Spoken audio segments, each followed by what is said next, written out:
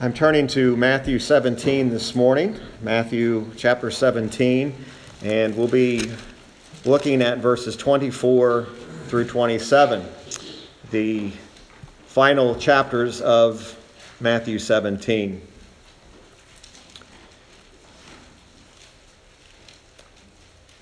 Let's begin there at verse 24. And when they were come to Capernaum, they that received tribute money came to Peter and said, Doth not your master pay tribute?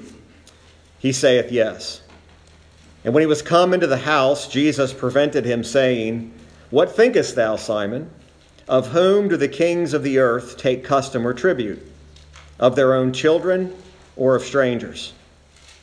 Peter saith unto him, Of strangers. Jesus saith unto him, Then are the children free. Notwithstanding, lest we should offend them, go thou to the sea, cast a hook, take up the fish that first cometh up, and when thou hast opened his mouth, thou shalt find a piece of money. That take, and give unto them for me and thee. I often try to put a title on these just to kind of help us. This one is simple and there's nothing profound about it. But the story itself, the narrative, indeed, is filled with great lessons. I just simply titled this morning, Christ Pays the Tribute. Christ pays the tribute. A bit of background into what's happening here is necessary. In the Old Testament, by God's law, the Jews, according to Exodus 30, verses 12 through 13, were obligated to pay a half shekel, which was being used for the service of the sanctuary. That tells us that in Exodus 30:16. And it tells us that that payment for the service of the sanctuary was paid every year. Now, to kind of just give perspective, the half shekel in those days accounted for about 2 days' wages. So if you take 2 days of pay, whatever you do, you work a job, 2 days' pay is what this half shekel tribute is what this was. This was a payment based originally upon the law to be used for the service of the sanctuary. But during the years, it had been enlarged to have become a custom which really did not have a continuing support in Scripture. It was ordained, of course, in the divine law to be paid for each person to the Lord when the people were counted. It was called redemption money or a ransom, Exodus 30 verse 12 says. It was not a tax per se that was levied, but it was a religious payment of sorts.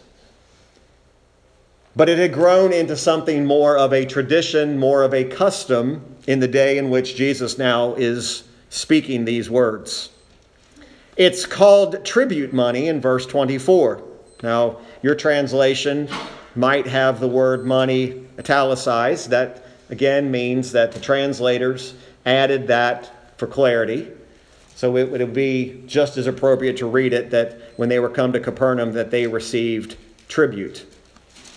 This tribute money was not a required payment in these days. It was an entirely optional payment that was being collected. It was established by custom, had not been appointed by the law, nor could it be enforced. It was a voluntary annual gift. And only persons who were professed devoted followers of the Jewish religion typically would pay it. They were religionists in the sense that not only would they pay it, but they would make it known that they paid it. In other words, they'd pay the tribute, but then they would let you know that they paid it so that you were fully aware that we're paying this tribute. Now, the agreement of this particular sum is based upon what the requirement was in Exodus, so it had just continued. So they continued to pay what had been established back in the book of Exodus. This agreement that sum, together with what Jesus says in this text, shows us that this was something, the same tax or the same tribute that was being paid in Exodus 30, verses 13 through 16. There are some commentators who take the approach that this was some extra tax that the Roman government imposed, but I do think we'll see this later, that was a separate tax that was being imposed, and we actually see Jesus in the account when he says, "Render unto Caesar that which is Caesar's." That's a different tax. This is that religious payment or the service for the tabernacle, the sanctuary, the tabernacle that's mentioned in Exodus 30. So when we get to the narrative, we see that as Jesus and his disciples are traveling, that they come to Capernaum, and they that receive tribute money, in other words, those who were the collectors of these half shekels. And I want you to pay close attention here that they do not come to Jesus for this payment. They come to Peter. And they ask Peter the question, "Doth not your master pay tribute?" Or in other words, does Jesus pay this tribute? They addressed Peter with a question that was not meant to just get an answer, but it was meant to ensnare him. It was meant to trap Peter as to whether or not their master was going to adhere to this tribute. Implying this. It's like asking a question and asking it, but saying behind under your breath, surely he does. He wouldn't think of not paying this tribute. We wouldn't suspect that your master, Jesus, would neglect to make such an important payment. A person such as Jesus, who is of such eminence and is gaining such popularity, certainly he is not going to exempt himself from this fee. Now remember, this is not a required payment. That's key to understanding this. So notice how the narrative goes on. Peter impulsively, quickly answers for Jesus and simply says, yes. He doesn't think to ask Jesus if he was going to pay it. He answers for him. Almost out of habit, he speaks for what the Lord's going to do. Or maybe Peter is speaking what he thinks the Lord should do. Peter might have in his mind's eye, he might have the reality that I'm facing a difficult situation here. I don't want to be the one to tell them Jesus isn't going to make this payment because it may turn out badly for all of us. Remember, this is not a required payment. Peter just immediately responds and says, he says yes. But notice, Jesus doesn't let this go. And when he was come into the house, so Peter's on the outside, he comes to the house and Jesus prevented him. Now notice this interaction takes place, and it takes place very quickly. This narrative unfolds. Peter so quickly answers for the Lord and says, of course he makes this payment. Peter probably, if we are thinking about this from a reasonable perspective, should have asked the Lord's mind on this. He should have said, Lord, what do you say about this? Instead of thinking he needs to answer for him. Or Peter could have simply said this, I don't know. Why don't you go ask Jesus himself? But Peter, as the spokesman, again, don't be too hard on Peter. Peter is so much like all of us. Peter impulsively answers the question. Peter, through many of the accounts, has this, at least appears to me, this desire to protect Jesus' reputation. He has this concept in his mind that says, I don't want to say anything that might lead someone to think negatively of my master. I don't want them to think that he would not do what people expect him to do. Now, I want you to keep that thought in mind because that's very important, I think, what's happening in this narrative. What Peter thinks he's doing to help, he's really misunderstanding what Jesus is going to teach him. Peter thinks he's doing right. I don't think Peter has malice in his heart, and I don't think Peter's trying to do something wrong here, but I think this is that impulsive Peter that comes out that says, I don't want them to think badly of my Lord.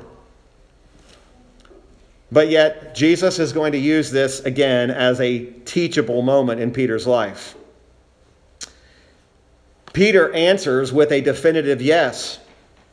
Quite certain that, of course, Jesus is going to pay this. Of course, he's going to make this payment. He's quite certain of it. It might be said here that oftentimes it would be beneficial for us to listen to what Jesus himself says instead of what others, including ourselves, say about him. And I hope we understand what I mean there. Oftentimes, we are very quick to speak for the Lord, and we're quick to speak to even the lost about who Jesus really is. And instead of speaking what Jesus says about himself, we try to change it just a little bit so that we protect it, so that our reputation isn't harmed or somebody doesn't think lightly or think wrongly about Jesus. It would benefit us greatly to speak what Jesus says about himself. What would Jesus answer to that question? How is he going to answer it? And I think if you read this and you're honest with yourself, the answer he gives is very surprising. Because there's a lot of things Jesus could say. There's a lot of things Jesus could have done. But what he does is an absolute positive scriptural lesson for us today. But he's going to teach Peter along the way. Peter, of course, the Bible says that he was outdoors. He comes into the house. Again, I don't want to read into the scripture here because it doesn't say it. But there probably was a part of Peter, being human as we are, who's coming into the house and he's ready to tell Jesus, Jesus, I want you to know what I just did for you. These collectors of the tribute money came up to me while I was outside and they asked me if you were going to pay the tribute. And you can probably just see he's excited. He wants to tell Jesus, I've kept your reputation. But that's not how the story goes. Jesus, knowing what took place on the outside, asked Peter a very searching question. And I want you to notice the name he uses. What thinkest thou, Simon? He goes back to that original name that he's known by, Simon. What do you think, Simon? And he's not just saying generally, what do you think about the world? What do you think about the weather? What do you think about what's happening? He says specifically, of whom do the kings of the earth take custom or tribute? Of their own children or of strangers? Now, in Peter's quick reply, he had not stopped to think about who he was speaking for. He had not stopped to think about that he is speaking he's speaking for the Messiah. He's speaking for God. As soon as he's come into the house, Jesus begins with these searching questions. Peter has to be struck with the reality that Jesus knows what took place outside of that door. Jesus prevented him. He knew what Peter had been doing, and he moved quickly to set his mind and his thinking about this interaction correct and to set him straight. Every one of us has a little bit of Peter in us. Every one of us feels that, listen, the gospel and the Jesus Christ, I want to present him so that I protect his reputation, so that I keep him, so that people think well of him. I don't want people to think badly of my Lord. But you understand that Jesus' reputation, he said about himself, is that the world is going to hate you and they're going to hate you because of me. Now I'm going to say this carefully. We are not in the reputation protecting business, making sure that Jesus' reputation, to a point, is the prime thing. Now, of course, we should not allow people to speak poorly about our Lord. People ask me this question all the time. If somebody is using the Lord's name in vain or they're speaking poorly of the Lord, do we as Christians have an obligation to stand up for our Lord? I believe we do. I believe we should be bold enough to say, listen, and we can do this with love, and we can do this with compassion, and we can do this with calmness, and say, listen, I would prefer, and I would please don't talk about my Lord that way. Please don't use his name in a profane way. But ultimately, what Jesus is teaching Peter is not about protecting Jesus' reputation. Any other person who would have come and done what Jesus did, performing these miracles, performing these works, men would have looked at that and said, this is a good person. This is a man to be followed just because of what Jesus was doing. But yet because he claimed equality with God, they wanted to kill him. Jesus never did anything to stain his reputation. But yet Peter now is going to get a lesson into what the role and what Peter should have done and why Jesus is doing what he's doing. And it's very clear what he says here. What thinkest thou, Simon? This is a question really making Simon or Peter the judge of his own actions. Sometimes with our kids, we do that. We ask our kids to consider what you've done and judge yourself. When you did that, what were you thinking? Or when you did that which was wrong, why did you do that? What do you think? He's going to let Peter walk through this in his mind and think about what he's actually done. And Jesus gives him a most searching question. He says, of whom do the kings of the earth take custom or tribute? Of their own children or of strangers? Now Peter gets the question right. Of strangers. Jesus saith unto him, then are the children free. Now, you have to think about this from a standpoint of a ruling family or a ruling nation or a ruling president, right?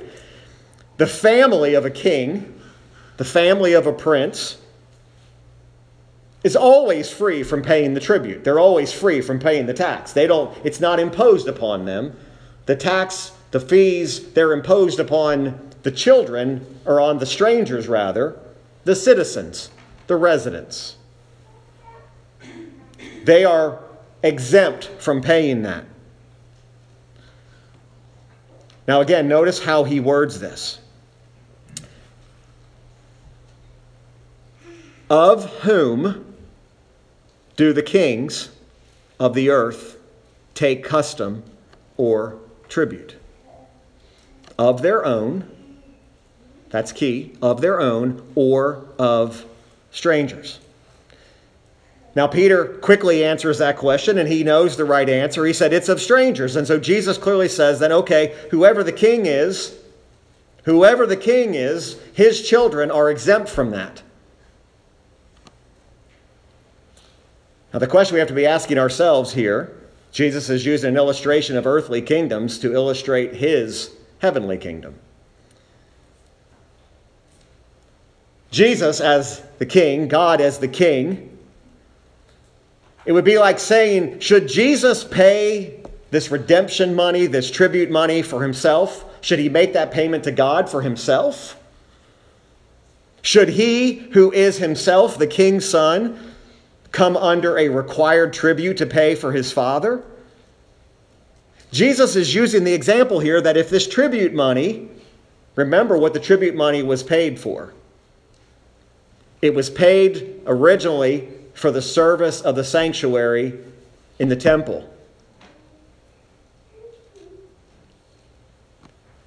Again, think. This tax was the tax that was being applied, or the tribute being applied to the service of the tabernacle. The tabernacle, the sanctuary, is about God. So when Peter said, sure, he's going to pay the tribute money, it's as if Peter is saying, yes, Jesus is going to pay the tribute money to his own Father. But yet, in every earthly illustration, the kings and the princes and the children of the kings and the princes are exempt from that tribute money. Yet Peter, in his impulsiveness, had quickly said, of course Jesus is going to pay. Wait a minute. Jesus is going to pay redemption money, Exodus 30, for the service at a sanctuary. He's going to pay tribute to his own Father. That's what's at the heart of this. Now again, it may seem an insignificant event, but this is really pointing us to a great truth here. If the tribute money was in fact what we believe it was, being paid towards God, then his children, those who are his children, should be free from paying that. Now remember, neither Jesus nor Peter were bound to pay that tribute. Neither one of them were required to pay it. But Peter, because of his lack of understanding and wanting to protect Jesus' reputation, just simply says, oh, he's going to pay it. But Jesus is going to say a different reason why he pays it. So look at verse 27. And that, again, you know how I love these grand theological words, like therefore and but. Notwithstanding. It's a pivot. Basically saying it's foolish to think that I would pay, as a child in the kingdom, pay my own father tribute money. Notwithstanding. Lest we should offend them. The very reason that Jesus is going to make this payment is not because he was required, not because Peter was required, but it was so that he would not cause an offense to those who were collecting it. Now, this is going to get real personal in a minute, and it's going to get real meddling in your life, and I don't intend to do that. But the text does it. It meddled with me this week. It meddled a lot with me. Think about what he's saying. Think just for a minute, lest I cause offense to these tax collectors, these half-shekel deputies. I'm going to pay it. Rather than cause an offense, cause a scandal, and I think this is key too. We'll see this in a minute, and that's the end of it. Once we get to the miracle of how the money's provided, look at the last four words of that verse 27. Jesus not only paid for himself, but he paid Peter's too. How gracious are these words when Jesus says, notwithstanding, lest we should offend them. If the question had remained simply by itself, clear from any other circumstance we could think about, our Lord could have said, just on principle, he could have said, I'm not going to make the payment. But because Peter was so quick to declare what the Lord would do, oh, I hope you don't miss this. Peter had been so quick to declare what the Lord's going to do, even though he never considered the mind of the Lord, even though the payment's not required, he had in effect, by his desire to protect his reputation, now put it in a situation where it would compromise it if Jesus didn't go through with what Peter said he's going to do. Peter thought he was doing the right thing. But what would it have seemed? When Jesus failed to pay, it would have appeared that Peter made a false promise about what his Lord would do. Again, remember, I ask us to consider this for a moment, that oftentimes in our rashness and our impulsiveness to protect the reputation of our Lord, we fail to understand, what does the Lord really say about himself? Or are we putting more faith and more strength in what we think he would say, want us to say? This happens more than you think. We could use maybe a crude illustration about the whole idea of how some people use Christian cliches to describe who Christ is, instead of what does the Bible say Christ says about himself. Our churches are filled with Christian cliches. God never said many of those. don't want to get cute about it, but the obvious one is God will never give you more than you can handle. That doesn't come from Scripture anywhere. Not even in principle, not even in part. But yet, we take it to say, well, our Lord says, and how many times have we counseled people that way? Well, you're going through a trial, but understand, brother, sister, God will never give you more than you can handle. You didn't give them the Lord's words, you gave them your words. Sadly, because maybe we don't see that even in the affliction, we don't see even in the trial, God's hand is not removed from that. So we think God needs our protection. God needs us to protect our reputation, that God couldn't have allowed affliction in their life. No, God, it's His kingdom. We're His creation. Peter's quickness, his rashness to impulsively protect the Lord, in effect, had put a situation now where Jesus now says, lest we offend, lest you offend, I'm going to make the payment. But make no mistake about it, He's not paying this because it's required. He's not paying Peter's because Peter's required to pay it. He's paying it strictly on the reason He gives there, notwithstanding lest we should offend them.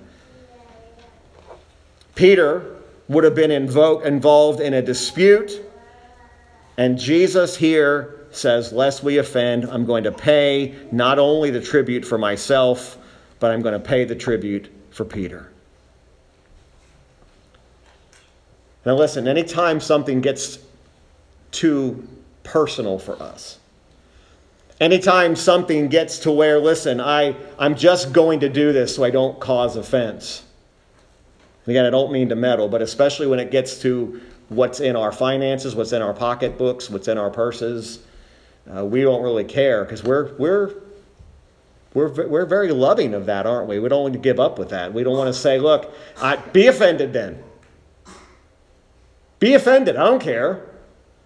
Wherein the right thing to do is look, rather than cause offense to the gospel, cause offense to Christ, just pay it and be done with it. There's nothing that'll enrage us more than something that requires us to give something. Whether it's to give of, and again, I'm not talking about giving in the sense of tithes and offerings. I'm simply talking about here Jesus says, listen, in order to keep them from being offended, this is what I'm going to do. Even though Jesus was not required to pay it, the wisdom here was to pay it even though He was not required.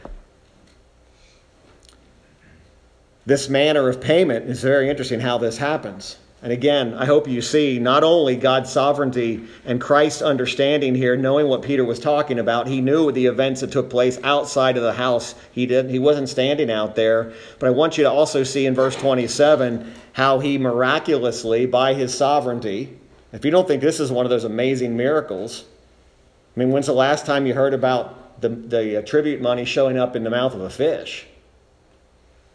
You couldn't do it. And yet, He uses a miracle to provide the payment. Now think about that for a moment.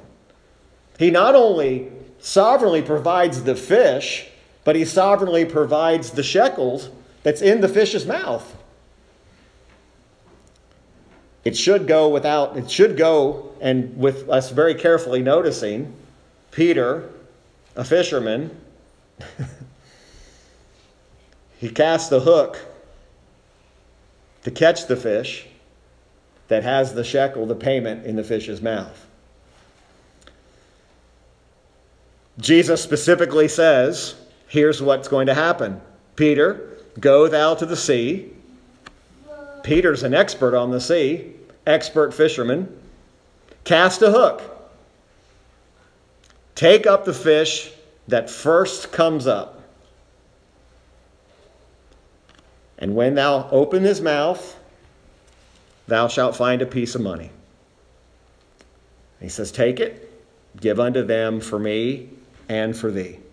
It is remarkable the sovereign providential acts that had to take place here, which would have caused, again, we could try to read into this, caused the shekel to fall into the sea in the first place, made the fish swallow the shekel, rise to the hook that Peter had put out to pay the tribute.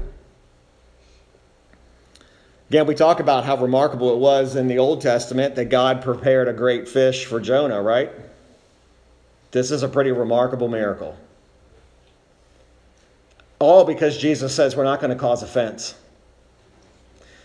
Peter, you speaking on my behalf, you didn't say the right thing, but I'm going to provide lest we cause offense to them. Jesus pays the tribute for his Father's house. But notice, never in the point did Jesus do it in a way that was not according to his sovereign act. He pays it as a man, but as God, he causes the fish to bring the money. It's pretty remarkable. The piece of money that was in the fish's mouth was enough to pay for Peter and to pay for his Lord. So our Lord submits himself not to cause offense. Again, it's not the only time that our Lord is going to submit himself to forfeit something. We know that Jesus is sold by Judas for a mere 30 pieces of silver. Jesus willingly submitted to that. He willingly submitted according to the perfect timing of God as to when he would be taken. That 30 pieces of silver, blood money, it's redemption money. It's money that Jesus was bought. Yet, for whose sake? For whose sake did he do that for? For every sinner who's called upon his name. He gave himself up. Look, in a day and age in which we're simply saying, I don't have to, I don't have to, I don't have to, what kind of offense are we causing to the gospel? What kind of offense are we causing by simply saying, I don't have to? Folks, sometimes, no, you don't have to. But for the sake of the Lord and for the sake of not causing offense, just pay it. You say, what are you talking about, preacher? It could be a number of things. But the point here is that Jesus, it wasn't because he was required to do it, in the sense to pay the tribute money. But yet Jesus voluntarily gave himself for us. And I love the fact that he says, not only is there money for you, but there's money for me. It simply tells us that there's a piece of money. Again, I'm not going to go off on this because I started looking at this, and there is a whole line of commentators who talk about why there's only one piece of money and not two individual half shekels. There's just one piece of money. But that one piece of money was enough to pay for both of them. Jesus, what he bore on the cross, what he took upon himself, he who knew no sin, became our surety. He became our payment in order that you and I might be declared free. Matthew Poole gives a very interesting perspective on the responsibility of Christians. And again, I'm not going to spend a lot of time. I found this very helpful to me. He uses that theological word too, notwithstanding, lest we should offend them, lest we give them occasion to say we break the law of God. That is the duty of Christians, to yield something of their own right when they cannot insist upon and obtain it without a scandal and prejudice to the gospel and the concern of religion.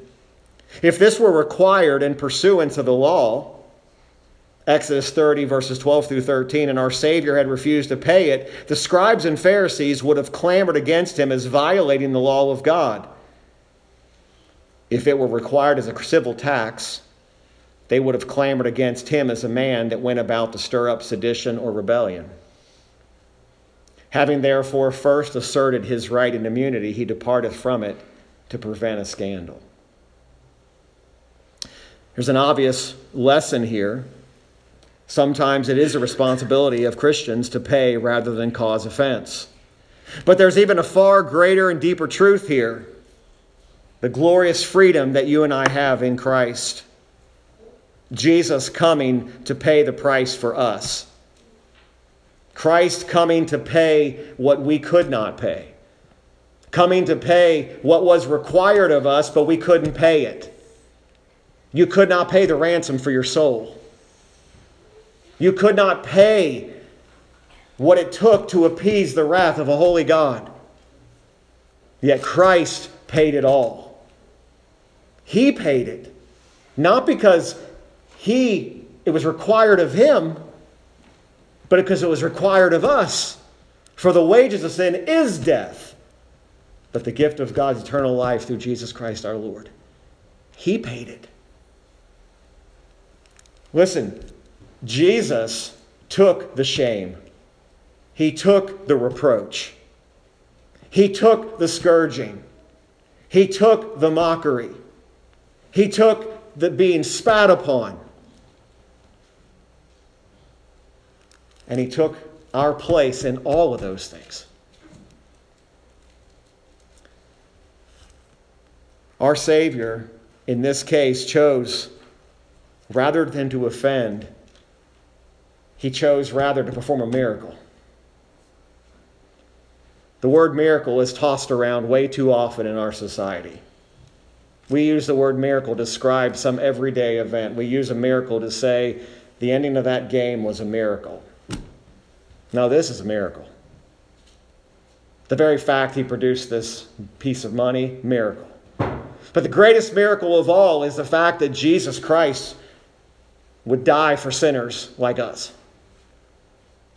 And that somehow, some way, and any theologian still cannot fully explain how what took place on that cross. We can describe what we saw, what we hear, what we read, but how that blood actually made the payment. Our minds can't get around it. But yet the Bible declares it was the only acceptable one. The ransom that was paid was the price that was paid with the blood of Christ, the precious blood of Christ that Peter writes about. Do you think at all, when we read through the book of Peter and 1st and 2nd Peter, how many thoughts must have come to his mind about what he had experienced with Jesus? And looking now back after all those things he had learned, and now cross has already come, and Jesus is looking back, Peter's looking back again, and he's remembering all these things that Jesus taught him. You realize after the cross, Peter was a different man. Not perfect, but he's a different man. Peter suddenly starts preaching Jesus as he is. Repent. He's not trying to protect his reputation. He's saying this is what's required of you. He even gets down to the point where he's preaching and said, it is you who crucified him. Before the cross, Peter doesn't talk like that. After the cross, he does. You see, we do understand that living in this world and the freedoms that we have, we know the biblical teaching. We have to obey God rather than man. We all get that. I hope we get that. There are things that we as Christians simply cannot do because it's a violation of God's word. But not everything, and hear me clearly, not everything that we're fighting for the right to keep while causing offense is worth it. You see, the reality is Jesus Christ did become an offense, but he became an offense on our behalf. Our Savior chose rather to die in our place, to perform a miracle of salvation, And if you know Christ today, then you know he died for you. If you know this morning that Christ died for me, then you are counted as one of his children. You are in the family of God. But this morning, if you sit here and you say, listen, I don't know what it is. I don't know what it is to be part of the family of God. The message is the same every single Lord's Day from this pulpit. It's not changed. It's repent and believe the gospel of Jesus Christ. You're not going to come in here next Lord's Day, the Lord's Day after that, the Lord's Day after that, and I'm going to try to put a new spin. It's the same message as it's always been. Christ Jesus came into the world to save sinners, and the Apostle Paul said, of whom I am, what? Chief. He will. Not one time ever has Jesus Christ cast off a single sinner who came to him. He's never once said, you can't come. But sinners, week after week, day after day, in churches all over this world, continue to ignore the command to repent and believe the gospel. And yet that's the same command that we have today. Repent and believe. Folks, if you know Christ, I think we have a great responsibility to pray for those who have not come yet. And pray that they would. If you're like that father who had the son, said, I believe, beg God to help your unbelief that you're struggling with. And run to Christ. Let's pray together. Father, we thank you for your word.